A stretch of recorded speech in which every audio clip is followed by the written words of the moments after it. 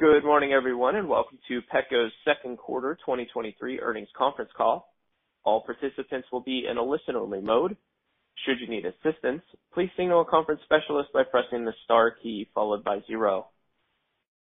After today's presentation, there will be an opportunity to ask questions. To ask a question, you may press star and then 1 on your touchtone telephones.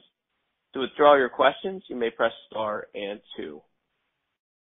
Please also note today's event is being recorded. At this time, I'd like to turn the floor over to Kathy Yao, Vice President of Investor Relations. Kathy, you may begin. Good morning, and thank you for joining Petco's second quarter 2023 earnings conference call. In addition to the earnings release, there is a presentation and infographic available to download on our website at ir.petco.com summarizing our results. On the call with me today are Ron Coughlin, Petco's Chief Executive Officer, and Brian LaRose, Petco's Chief Financial Officer. Before they begin, I would like to remind everyone that on this call we will make certain forward-looking statements which are subject to a number of risks and uncertainties that could cause actual results to differ materially from such statements. These risks and uncertainties include those set out in our earnings materials and our SEC filing. In addition, on today's call we will refer to certain non-GAAP financial measures. Reconciliations of these measures can be found in our earnings release, presentation, and our SEC filing. And finally, during the Q&A portion of today's call, we ask that you please keep to one question and one follow-up. With that, let me turn it over to Ron. Thank you, Kathy, and welcome everyone. Before I begin, I want to thank our 29,000 Petco partners for their enduring commitment to providing the very best for pets and pet parents. I'm proud of the work our teams deliver every single day. This morning, I'd like to focus my remarks on 3 key topics. First, I'll briefly review our Q2 results. Second, I'll discuss actions that will generate approximately $150 million in savings from a combination of run rate cost efficiencies and productivity enhancements by the end of fiscal 2025. These will help drive both gross margin and OPEX, with a greater weighting to gross margin. And finally, I'll outline the continued progress we're making on our roadmap for accelerated profitable growth. For the quarter, we delivered solid top-line growth. Net revenue was up 3% year over year at $1.5 billion. Comparable sales, driven by standout results in services and sustained momentum in average basket trends, also grew 3%.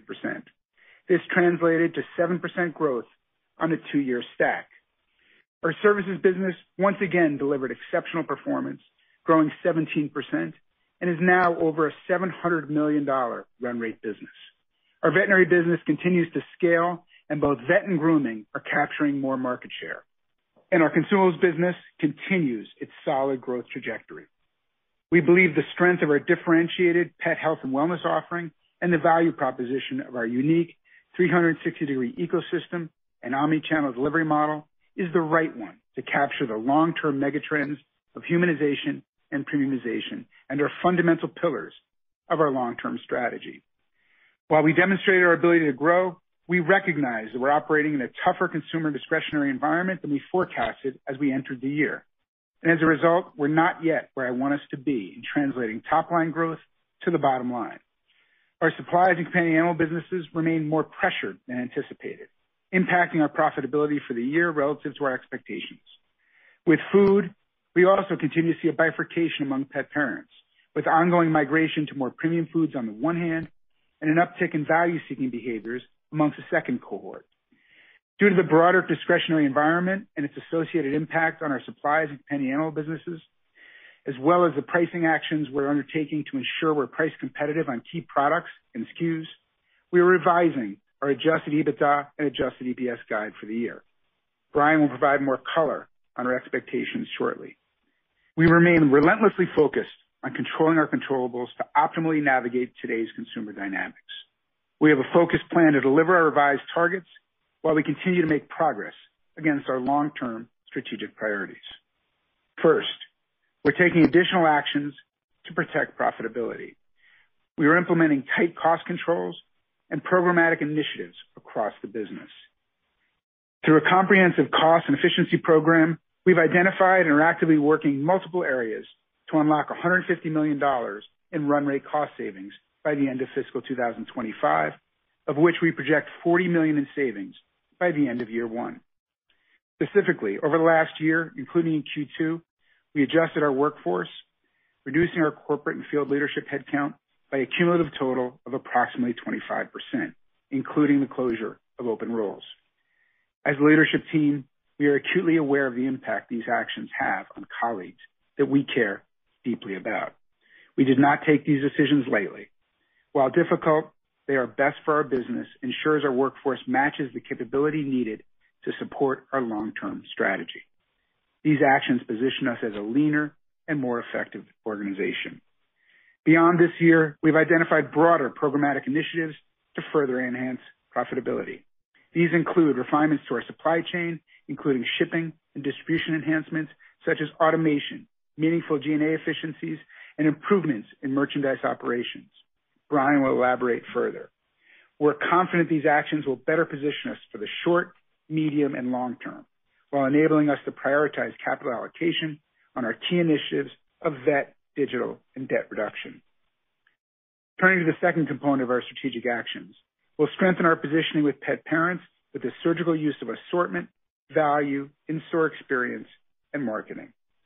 We are actively evolving our assortment to align with the trends that we're seeing, supplementing our rapidly growing premium offerings with more value-based options.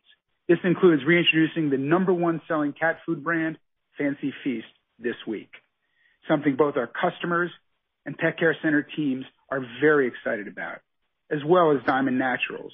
Both will drive incremental customers to the franchise. More to come here. We will complement the product moves with targeted pricing actions to address competitive gaps in key traffic-driving brands and SKUs.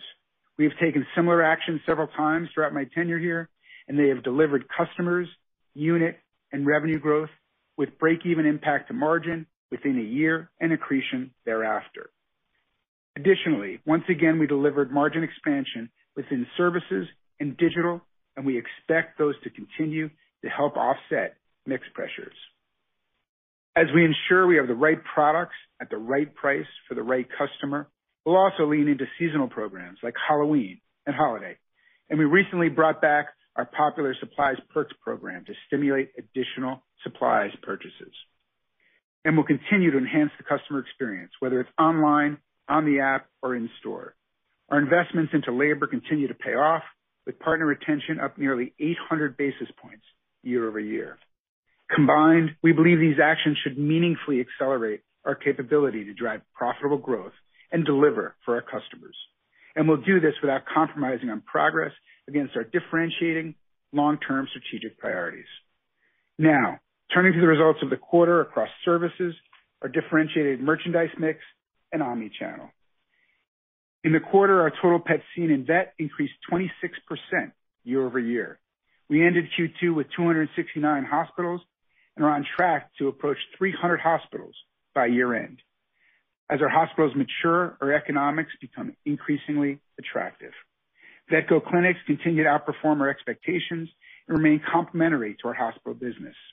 These mobile clinics, up 23% year over year to a total of 1,400 clinics a week, support routine wellness visits in an affordable way.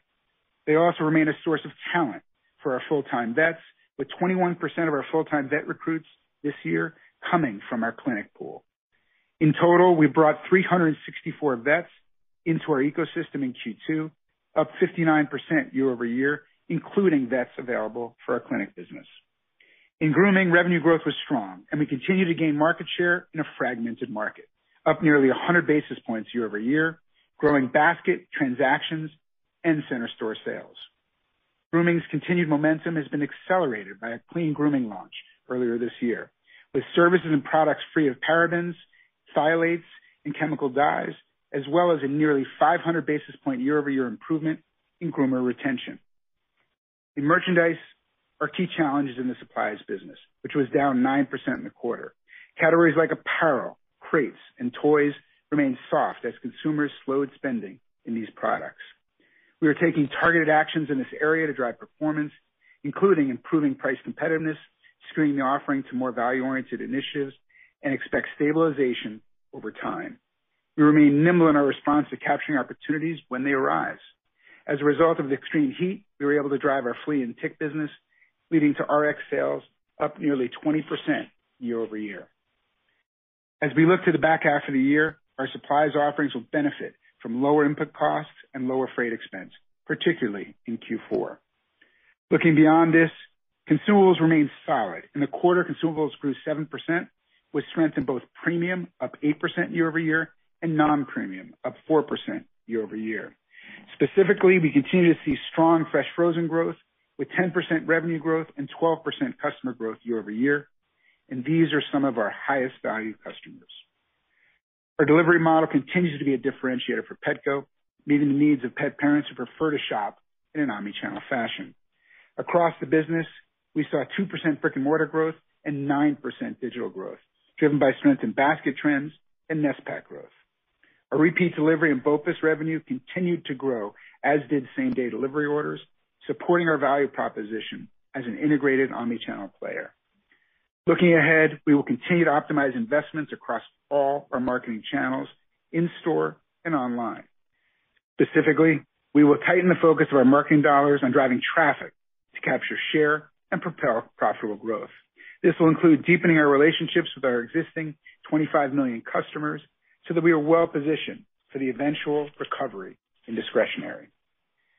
A key lever here is our valuable Vital Care Premier program, where members grew 75,000 to 660,000 in the quarter. These high-value customers spend more than triple what non-members spend. Lab supplies trips contributed to a modest 60,000 total customer decline. And finally, as we think about increasing customer touchpoints, we were proud to announce the expansion of our Lowe's Shop and Shop partnership this quarter, expanding to 300 locations, including 75 with Petco clinics. This furthers our footprint in rural markets at zero capital outlay from Petco. These locations are already performing ahead of expectations. We expect the partnership to be incrementally positive to our top line, dollar accretive to our profit, and will enable us to capture new customers.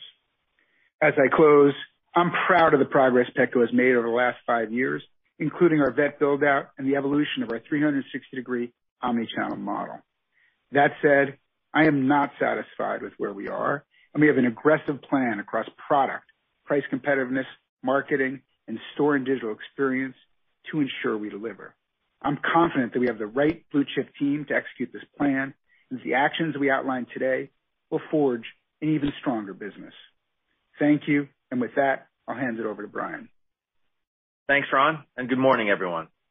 To build on Ron's remarks, I also want to extend my thanks to our Petco partners and their continued dedication to the health and wellness of pets. For the quarter, net revenue was $1.5 billion, an increase of 3% year over year. Comparable sales, driven by sustained strength in average basket trends, grew 3% year over year and 7% on a 2-year stack. Our digital business showed strength with 9% year over year growth in the quarter. Total services grew 17% year over year, driven by the strength in vet and grooming under the leadership of our exceptional services team, and is now a $700 million plus run rate business. In merchandise, consumables were up 7% year over year in the quarter, while our discretionary supplies and companion animals businesses experienced ongoing softness, down 9% year over year. Moving down the P&L, gross profit was roughly flat year over year in the second quarter at $593 million. Q2 gross margin of 38.7% was down 140 basis points year over year. The decline was primarily attributable to business mix shift with strength in services and digital and continued softness in discretionary categories. As a reminder, in services, our labor sits in cost of sales, so while services has a lower gross margin than enterprise, in the long term, it's helpful to adjusted EBITDA. In Q2, SG&A as a percentage of revenue increased 40 basis points year over year to 37.2%, driven primarily by an increase in stock-based compensation and one-time costs primarily related to headcount reduction. Excluding stock-based compensation and one-time costs this quarter, our SG&A as a percentage of revenue would have decreased 50 basis points year over year. We also had a tangible increase in payroll expense from the one-time step-up we made to a $15 per hour minimum wage last December as we continue to invest in our partners, a move that is increasing retention. Q2 adjusted EBITDA was $113 million, down 15.7% from prior year, with an adjusted EBITDA margin rate of 7.4%, down 170 basis points year-over-year.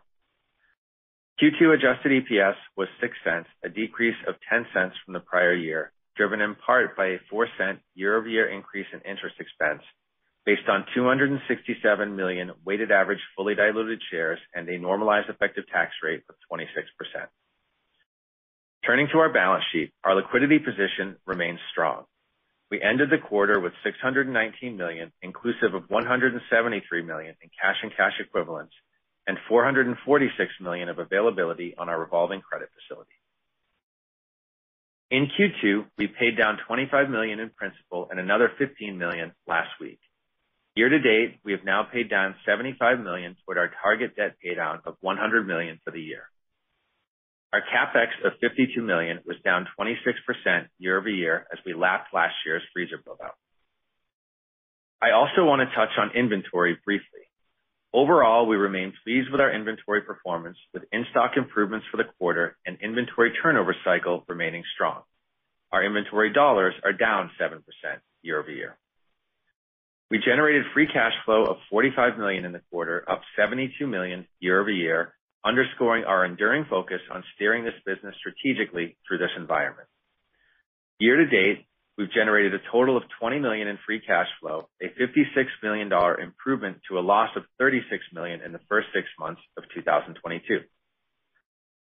As I turn to our outlook, although our long-term strategy focused on the mega trends of humanization and premiumization remains, we also acknowledge that discretionary pressures remain and consumers are more value sensitive during this environment. To address this, we are implementing strategic actions that will better position us for profitable growth in 2024 and beyond. Given the current consumer dynamics outlined above and the expected timing of benefits from our strategic cost actions, which will primarily start to benefit in 2024, we are lowering our adjusted EBITDA, adjusted EPS, and capital expenditures outlook for fiscal 2023. We've updated our guidance to revenue of $6.15 to $6.275 billion, which is unchanged. Adjusted EBITDA of $460 to $480 million. Interest expense of $145 to $155 million, which is unchanged. Adjusted EPS of 24 cents to 30 cents on 269 million weighted average fully diluted shares. $215 million to $225 million of capital expenditures. And we continue to expect to add a total of 50 to 55 owned vet hospitals in 2023 and approximately 10 rural locations. Our updated adjusted EBITDA guide anticipates continued pressure on gross margins, given continued mix pressures away from discretionary, along with strategic pricing actions we are undertaking to accelerate growth and retention, which we have seen positive returns on in prior iterations. When the discretionary environment stabilizes, coupled with the outcome of our cost actions and productivity, we expect our gross margins will stabilize. Importantly, we've seen continued improvement in services and e-com gross margins. As a reminder, on services, the P&L geography of labor sits in cost of sales, which means the business has a lower gross margin than enterprise. Our lower CapEx guide still anticipates the build-out of our vet and rural locations as provided in the updated guidance. Beyond this year, we have identified additional programmatic initiatives to drive efficiencies and further reduce costs, which includes merchandise, supply chain, and broader G&A opportunities. These sum to an estimated $150 million on a run rate basis by the end of fiscal 2025 and an estimated $40 million run rate savings in year one, split across the following. In supply chain, we expect to further streamline our DCs and optimize our network on the first leg of our long-term distribution strategy. We are working to further optimize our routes and automate our DCs so that we can ship more efficiently from DCs to stores. We also have additional opportunities to further drive down e-com shipping costs.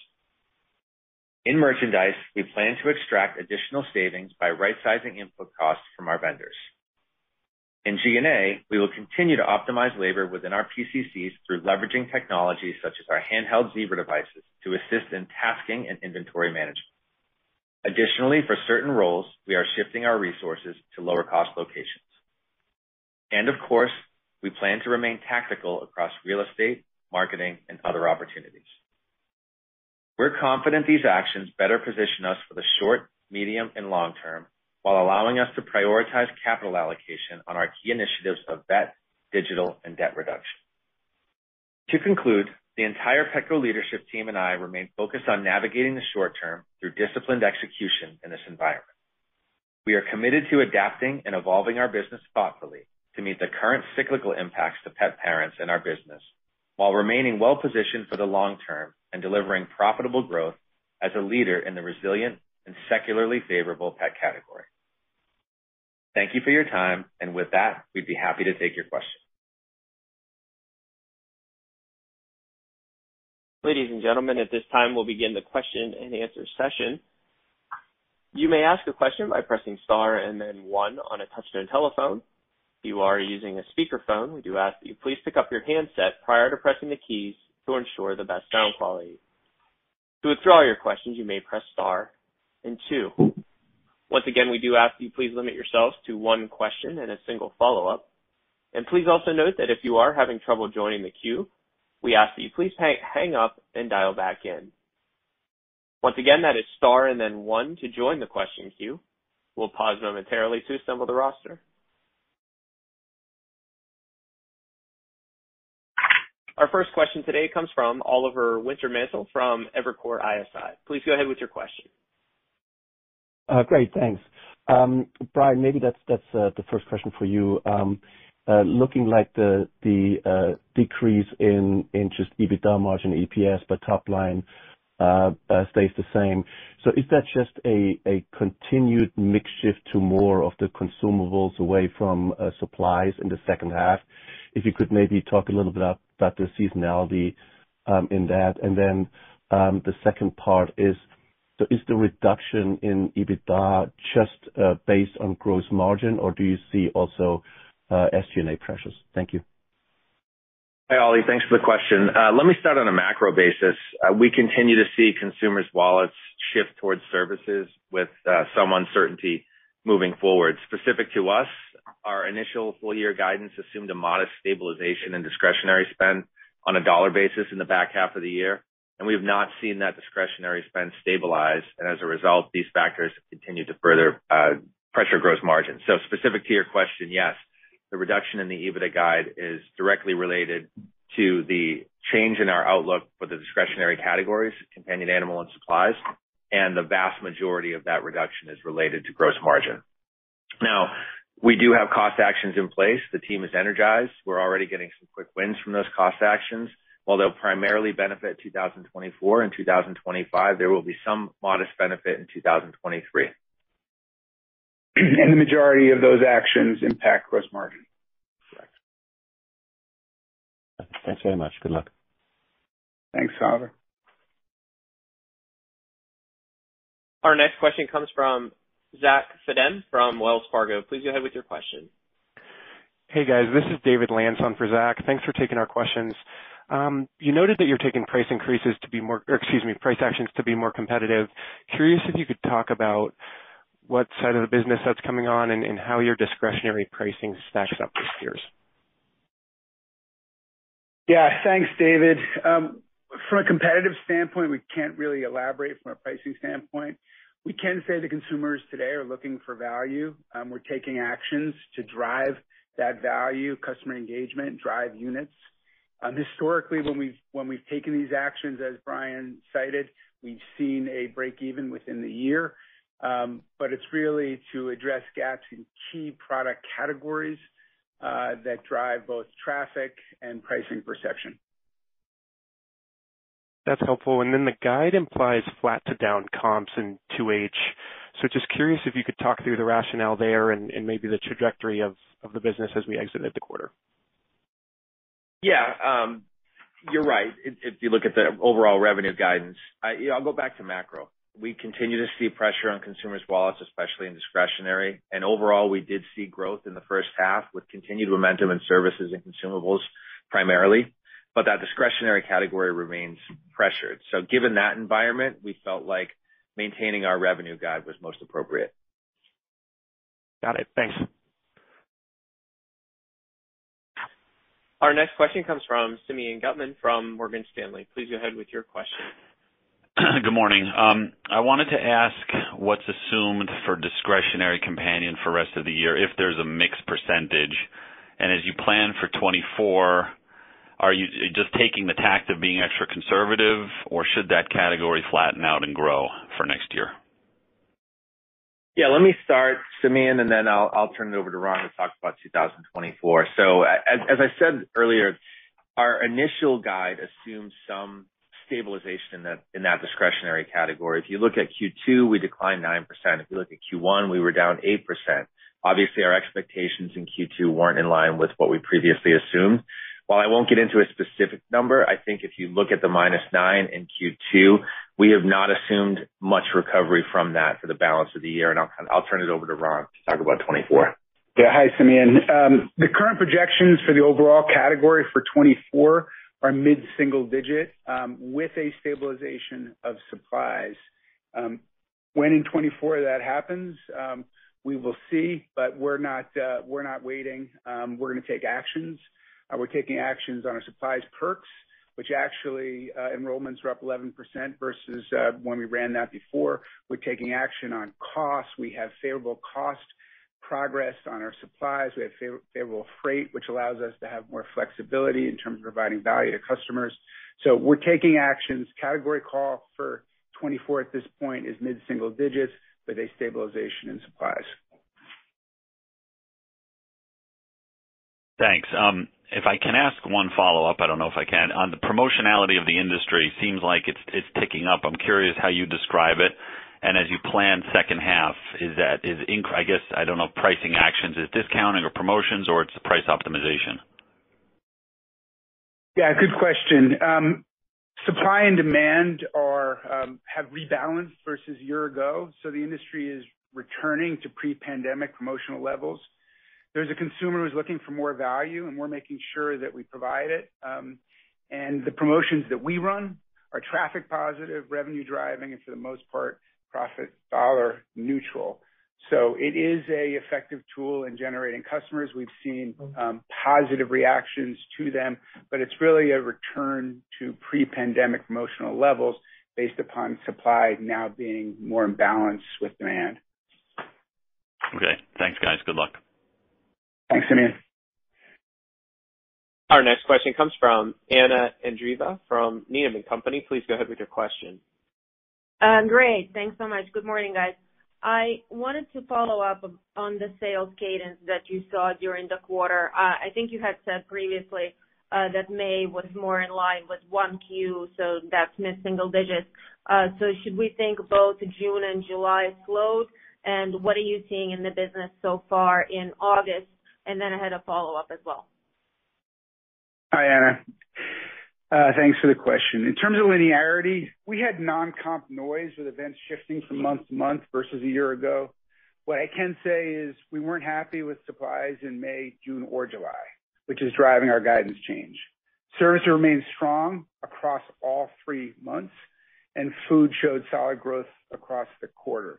In terms of August, we haven't seen a significant change in our trend line, but we're taking action, and we're seeing some initial green shoots on some of those actions. Okay, great. That's helpful. And just as a follow-up on gross margins, did that come in line with your expectations for the quarter? And just any color that you could share on the plus and take on the gross margin line as implied by the annual guide. I think, Ron, you had mentioned some of the benefits from the cost actions on a gross margin starting to trickle in this year as well. Yeah, I can take that one, Anna. So in terms of gross margin, relatively in line with our expectations overall, and that was despite the discretionary category not coming in line with our expectations. So the change of the guide, as we mentioned, is primarily related to our renewed expectations on that supplies and discretionary category. On the cost actions, Ron did mention that they are heavily weighted towards gross margin, but the benefits of those cost actions will mostly benefit 2024 and 2025. Some of the benefits in 2023 are more in the SG&A line from some of the headcount actions that we've taken. All right. Fair enough. Thanks so much, guys. Thanks, Anna. Our next question comes from Steven Forbes from Guggenheim. Please go ahead with your question. Good morning, Ron, Brian. Ron, you mentioned premium consumables up 8, and I think non-premium up 4. But given some of the comments you made about assortment and just the consumer in general, curious if you provide unit volume color between those two subcategories and how you're thinking about the current mix of the business from a go-to-market strategy. Thanks for the question. We continue to see a bifurcation in demand. We're still seeing strong growth on premium offerings like Fresh Frozen, Origin, Acana, which continue to be outperforming. That said, at the category level, we do see an increase in value-seeking behaviors amongst a subsegment. We've supplemented our value offers like our launch of Fancy Feast and Diamond Naturals with price points that are appealing to our customers. And additionally, the cost enhancements on supplies and related freight will be weaved in the second half to allow us to be more cost competitive on those products as well. So it's really a story of bifurcation, strong demand on the high end and increased demand on the value side as well. Maybe just a quick follow-up for Brian to level set capital spending expectations. Can you expand on where you're deprioritizing capital spending this year with the most recent change? And then any comment on sort of initial 2024 plans as it pertains to balancing sort of your strategic growth initiatives with other investment needs like automation to capture some of the savings that you noted? Yeah, good question, Steve. First, let me address 2023. So we've maintained that target of 50 to 55 hospitals in 2023, and our small town rural build out of about 10. And we've also maintained our commitment to pay down $100 million of debt this year in terms of our capital allocation priorities. We're already at 75. We did 25 in Q2. We did another 15 last week. So already 15 in Q3 gets us to 75. In terms of 2024, I don't expect those capital allocation priorities to change dramatically. We will continue to focus on debt pay down. We will continue to lean into areas like vet and other strategic priorities with high ROI. The adjustment of the CapEx guide for this year did not trade off any of those strategic priorities. It was in other ancillary areas where we were able to make some trade-offs to maintain our cash balance and make sure we were managing our working capital appropriately. Thank you. Thank you. Our next question comes from Seth Basham from Wedbush Securities. Please go ahead with your question. Thanks a lot, and good morning. My question is just trying to better understand some of the merchandising and price changes that you're making. First, supplies typically aren't traffic driving, so what's leading you to the decision to have to invest in price and supplies? And then secondly, bringing back things like Fancy Feast and the Supplies Perks program, why were those removed in the first place? Thanks for the question, Seth. So let me bifurcate. We didn't provide indication of where we're taking pricing. What we find is food is a traffic driver similar to the grocery model, and that can drag supplies. There are certain categories that are price perception defining within supplies, which is why we're encouraged by the fact that we have lower costs flowing through and lower freight costs coming through. And those categories are strategic in terms of creating a price perception, which then would contribute to traffic. Okay, that's helpful. And then the decision to remove Fancy Feast previously in the Supplies Perks program, can you give us some context there? On Fancy Feast, we took a decision back in 2018 around artificial ingredients. The Fancy Feast products that are brought into our stores today have been reformulated and have eliminated all artificials, which is a really positive thing. It's a win for Nestle, it's a win for us, and a win for our customers. We're really excited about it. And Fancy Feast is absolutely a great traffic driver. Yeah, and on the Supplies Perks program, Seth, we tend to pulse in and out of those programs based on our expectations for elasticity and demand. And so that was not dormant for very long, and we just made the decision to pulse back in. Thank you. Thanks, Seth. Our next question comes from Michael Lasser from UBS. Please go ahead with your question. Good morning. Thanks a lot for taking my question. So Petco's adjusted EBITDA margin for this year is now expected to be around 200 basis points below the level it was in 2019. As you diagnose why that is, what's changed about the business to drive such significant margin compression? How much of it relates to external factors like increased competition? And how does all of this inform your view of what the company's long-term EBITDA margin outlook is? Yeah, thanks for the question, Michael. So the change from 2019 is primarily related to the cyclical pressure that we have in the discretionary business. That pressure has a direct impact on gross margin. That gross margin impact has a direct impact on adjusted EBITDA. We're confident that that cyclical impact will stabilize. When that stabilizes coupled with our cost actions, we're confident that gross margin will stabilize. We do have $150 million of cost actions in play to help return EBITDA to profitable growth in the future. If you look at the impact on gross margin as well, I'll remind you that labor for services sits in cost of sales. If you take services out of our model in the quarter, our gross margin would actually have been a little bit over 41%. So as services has grown materially from 2019, up 17% again in Q2, that has an impact on rate on the gross margin line. It's really a story of discretionary, and given that's our highest profit category, the cyclical pressure of discretionary on the P&L. Okay. My follow-up question is on the comp outlook, especially as you head into the holidays. What are you assuming as your base case for 3Q, 4Q comps, especially given the uncertain macroeconomic environment? And, what would drive upside and what would drive downside to those comp expectations? Yeah, I'm not going to get into the quarters, Michael, but I'll tell you that we felt like maintaining the revenue guide was the most appropriate thing to do given some of that uncertainty. We'd expect that services would continue to be strong. We're happy with our consumables performance this quarter, up 7%, but that discretionary category remains under pressure. So if you look at the back half of the year, that would imply, as somebody asked earlier, somewhat of a deceleration in comp. We felt like that was the best guide based on what we know today. Thank you very much, and good luck.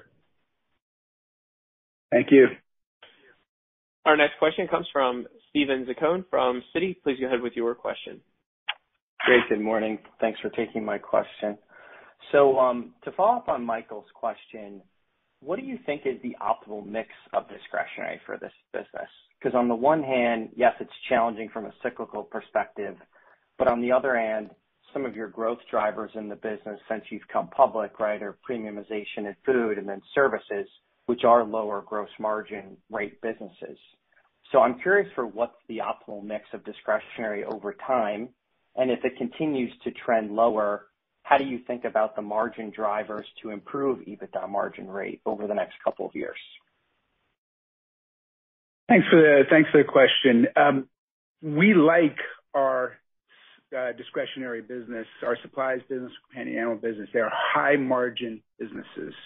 So outside of a economic cycle like the one we're in, they help drive our strong profitability and our customer delighters, and we have differentiation from our own brands. And in that category, actually, roughly 50% plus is own brands. So it is a very attractive profit driver for us on a timeless basis.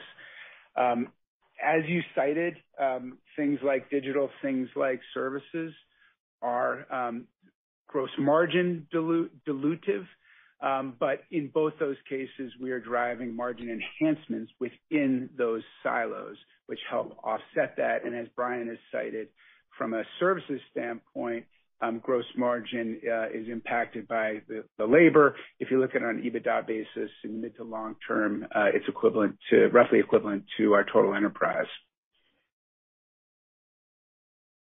Okay, but to follow up on that then, so if we think about the vet hospital side of the business right now, which is getting some scale, can you say whether that's EBITDA margin accretive to the business today?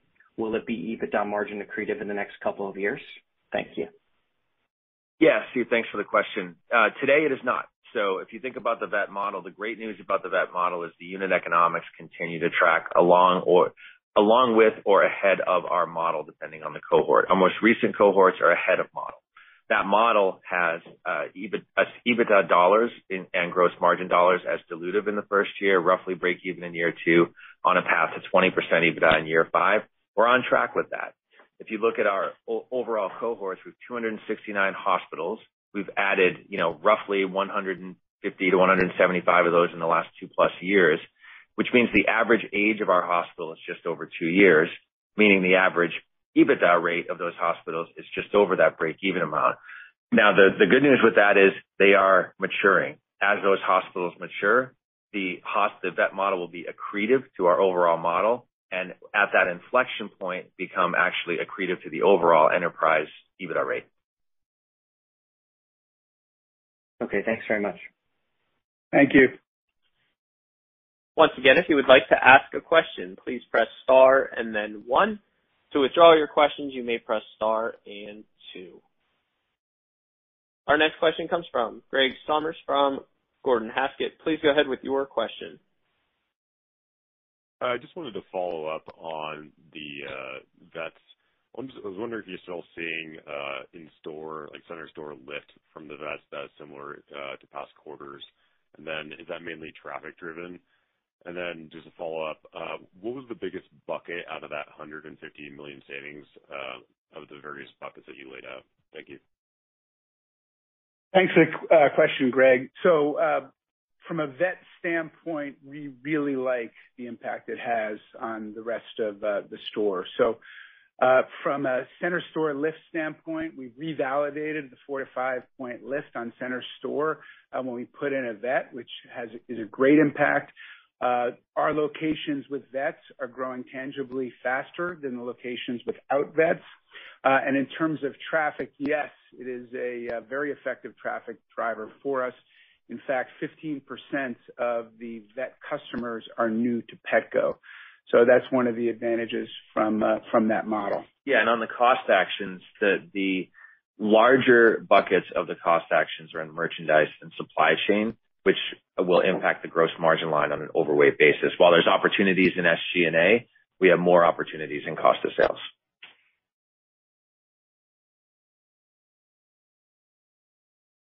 And ladies and gentlemen, with that, we'll be concluding our question and answer session.